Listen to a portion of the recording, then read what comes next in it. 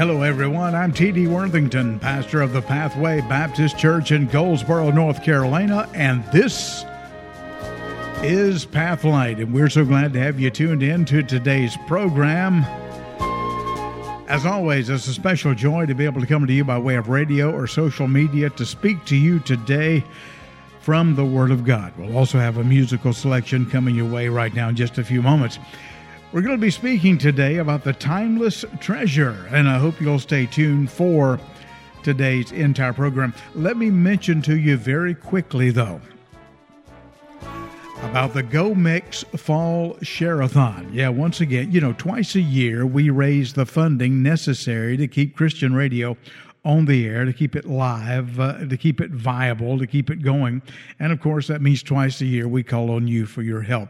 Now, many of our regular partners have received a letter from me already in the mail encouraging you to support the Fall Share-a-thon. If you've not already responded, I'd like to ask you to do so.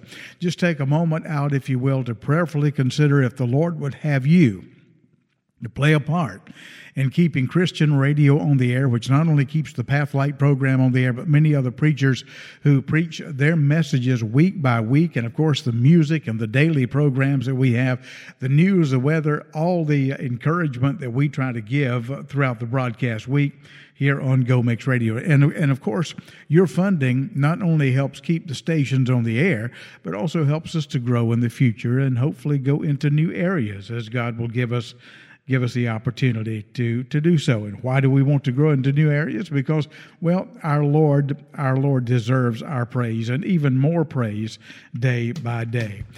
Just before today's message, I've got Greater Vision to sing for us, and this is somewhat of our theme here. I Could Never Praise Him Enough is the name of the song. The message follows. Stay with us, if you will. I could never praise Him enough for the cross of Calvary. I could never thank Him enough for salvation full and free. I could never do anything to deserve such perfect love. Oh, for everything He's done, I could never praise Him enough. For many years I've served the Lord the best that I know how, giving unto Him my time and telling of His power. But if I were to spend unending hours on my knees, praising Him for everything He's ever done for me, I could never praise Him enough for the cross of Calvary. I could never thank Him enough for salvation full and free. I could never do anything to deserve such perfect love. Oh, for everything He's done, I could never praise Him enough.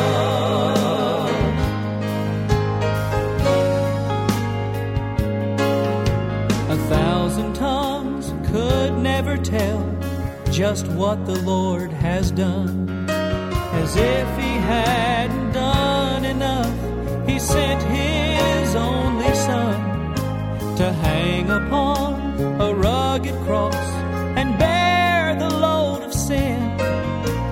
That explains why I can't express the love I have for Him. I could never praise Him enough for the cross of Calvary.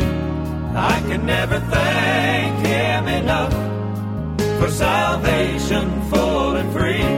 I could never do anything to deserve such perfect love. Oh, for everything He's done, I could never praise Him enough. So I'll sing thank you, Lord, for saving my soul. Thank you, Lord, for making me whole. I could never do anything to deserve such perfect love. Oh, for everything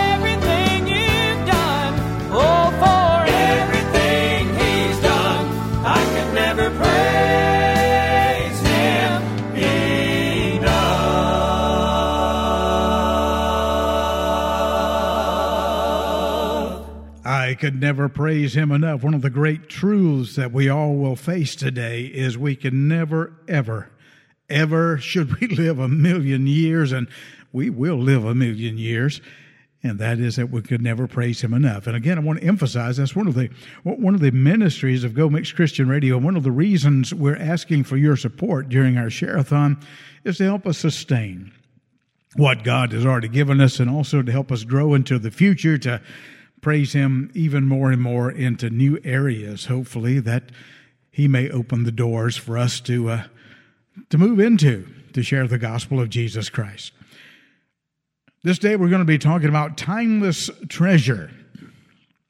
Imagine for just a moment, by the way, we're going to be in the book of Psalms, chapter number 90 in just a moment, but imagine yourself for just a moment on a large ship, and you're in the middle of the ocean, and in your hand is a small box, and within that box it contains something very precious to you. Perhaps it's gold coins that represent your life savings. It could be the only picture that you have of a special moment in life. Maybe it's a wedding ring given by a loving mate who is now departed and now in eternity. Is it a lock of hair from a child who died at birth? That used to be a very common practice of people who would take a snip of hair of an infant that died in birth, and they would utilize that in remembrance. Could that be what it is?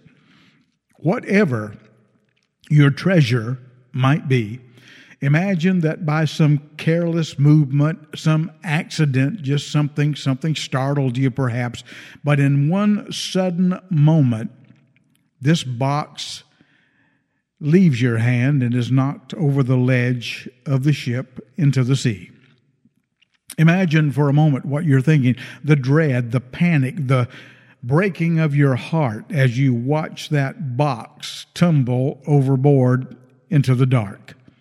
Imagine the split-second quenching of perhaps even your impulse to jump in after it. Of course, quickly you realize that's not a very practical thing to do. You hear it hit the surface. You hear the splash. You see one last glance at it as it submerges into the darkness. And against all hope, perhaps you even reach out your arm toward the raging waves, reaching in vain. You know you can't reach it, but still you feel you need to try, as it's swallowed up with no chance at all of recovery. You'll never forget this loss. If you live on this earth 1,000 years, you'd never forget this loss. You'll remember it for the rest of your natural life. But what if there's another treasure? And that's the question today. A greater treasure. A treasure that daily, weekly, moment by moment falls over the ledge, out of sight. It falls out of your hand, slips through your finger. Yet this treasure is far more valuable than anything that can be placed in a box. Yeah, we often pay very little attention to its loss, and it seldom causes a lot of regret. The story of the loss aboard the ship was not mine. It was originally written by a man by the name of John Foster. John Foster lived in the late 1700s, early 1800s, and he used the illustration to awaken us to the daily waste of time. And that's what I'll be speaking about today in the message entitled The Timeless Treasure. You see, Foster reminds us that time is no fortune carried in a box. It's no valuable ring placed on one's finger. It's no pearl noticeably misplaced in one's house. The very nature of time itself, unheld, unclasped, unfelt, makes it a most easy thing to waste. If only time were a physical treasure like coins we could hold on to in our hand or look at in our bank account, then the loss of even a few coins would help us be more mindful of the rest. If you get your bank statement and you know you put $100 in the bank and the bank says you've only got $50 in the bank, you're going to notice that pretty quickly, and you're probably going to call or drop by and say, hey, there's a discrepancy here. I need to understand what's going on. But you see, time, far more valuable than $100, we will let slip away, and sometimes we don't even notice. The waste of time, especially when you're young, seldom causes concern. As a matter of fact, someone will ask, "What are you doing today?" "Well, I'm killing time, just killing time." What a horrible thing to kill. What a horrible thing to waste. It's so easy to waste time, so much, in fact, that great periods of time can pass away unseen, unnoticed, and as silent as death itself. I submit to you that time, one of the greatest of all of our treasures, falls continually overboard, and most of us seem to give it no thought whatsoever.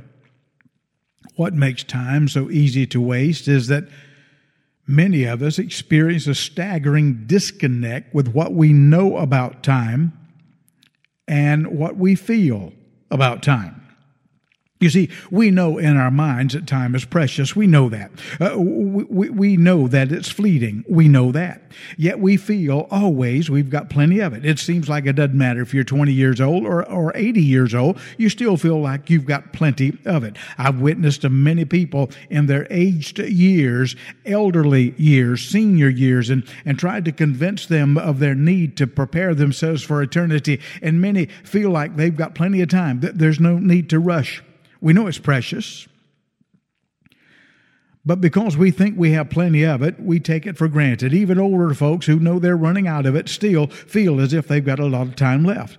Now, two reasons for this come to mind that I'd like to share with you today. The first reason is that time feels ordinary because we usually assume we possess more of it than we really do. In a society that aggressively seeks to distract us from the reality of death, we sometimes act as if we'll live as long as Methuselah, who begot his first son Lamech at 187 years old and lived 782 years after that, according to Genesis 5, verse 27. For the first half of our lives, many of us conceive old age and death as standing lifetimes away. Our mind tells us to estimate life of 70, 80, maybe 90 years if our health continues. That's what our mind tells us, but our heart tells us that we'll probably live to be 1,000. Oh no, we don't believe that intellectually, but our heart kind of feels that way. So the way we act, the chances we take, our diets, everything, we feel like we've got plenty of time to get things right. Furthermore, when we're young, we calculate that 60 years from now must at least be 200 years in the future. Here again, mathematically, we know that doesn't make any sense, but that's the way we feel it. Sure, I'm going to get old one day, but it'll be years and years and decades from now. When we're young, life moves slow. You remember how long it took you to get old enough to get your driver's license? Boy, I can remember being 12 or 13 years old and wanting my driver's license so bad. And boy, it seemed like it took 100 years to get there. Remember how long it took you to graduate high school? Yeah, I'm not implying you failed a bunch of grades. I'm just simply saying those 4 years of high school seemed like they were 100 years. But old age to you is 1,000,000 miles away if you're young and life is only traveling at 2 miles an hour, so it'll take forever to get there. It's only at midlife when we begin to experience the reality of that what I thought was my beginning of life is in reality half of my life already over. The numbers suddenly make a disturbing amount of sense. We have, at most, only 50% of our life left at midlife, and those unavoidable feelings of mortality make it increasingly clear a truth that when we were young, we just couldn't quite comprehend. The second reason I think it's easy to waste time is that we cannot see time dressed up in her royal robes as she really is. We don't see the value. Time is a wonderful gift. She's eternal. So she should be arrayed in gold. She's a priceless gift, so she should be arrayed in fine linen. Yet for all her worth and brilliance, she appears to us in the simple attire of just another Monday or Tuesday or Wednesday.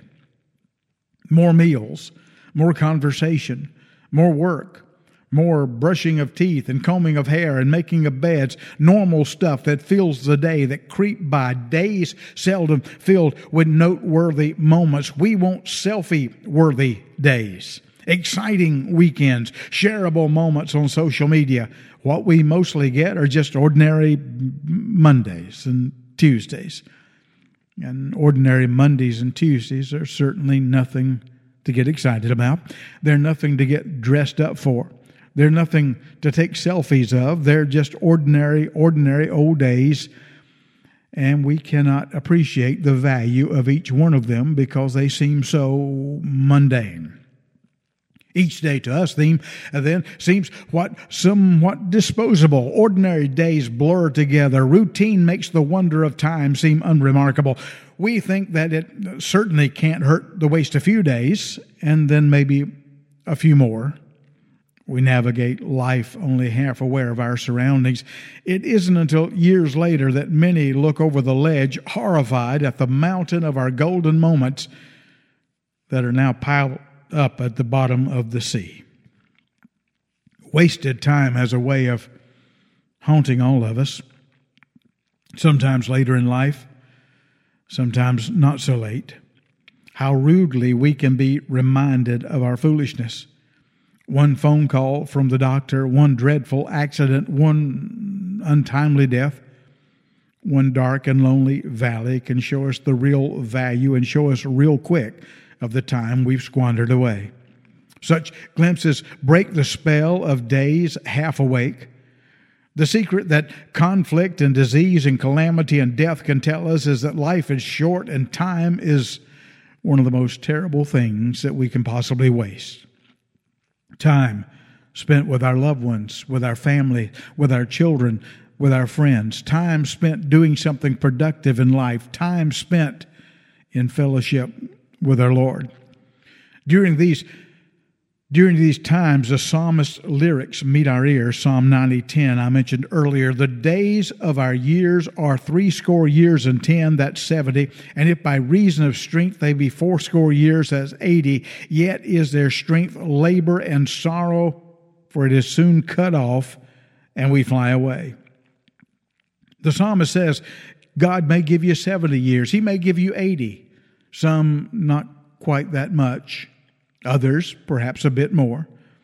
But soon, all too soon, sometimes it seems like it's cut off and we fly away. We feel ourselves to be like a dream, like blades of grass born in the morning and dying at night. Again, Psalm 90, verses 5 and 6. Now this shakes us, this awakens us, at least for a while, but when it comes to time, we don't seem to stay awake very long.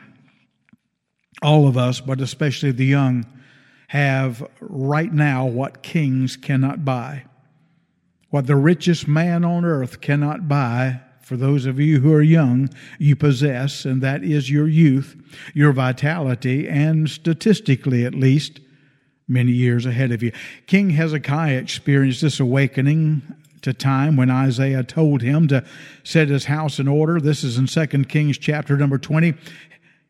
King Hezekiah, you're going to die, Isaiah told him.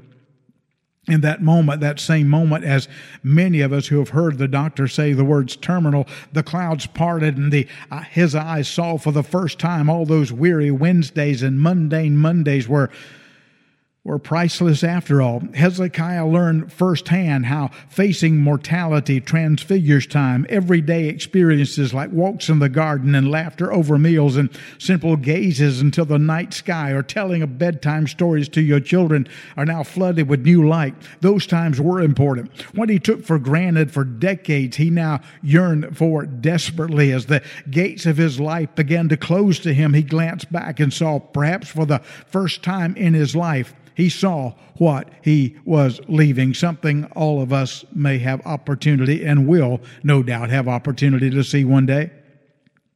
What treasure in his massive storehouses would the king not give for one more meal with his family? After crying to God for mercy, Hezekiah wept bitterly, wept sore, the Bible says in 2 Kings chapter 20 and verse number 3. When Isaiah was leaving the palace, God stopped him, sent him back in, said, I want you to tell Hezekiah that I've heard his prayer. I've seen his tears. I've seen the bitterness in his soul so far as his yearnings have been extended to me. And he said, I'm going to add 15 more years to his life. Picture that. That's 2 Kings 20, verses 5 and 6. Imagine for those first few days and weeks after God spared his life, Hezekiah surely felt the sun upon his face in a new way. He noticed the breathtaking blue of the sky, appreciated the crooked smile on his son's face, and tasted the profound sweetness of honey.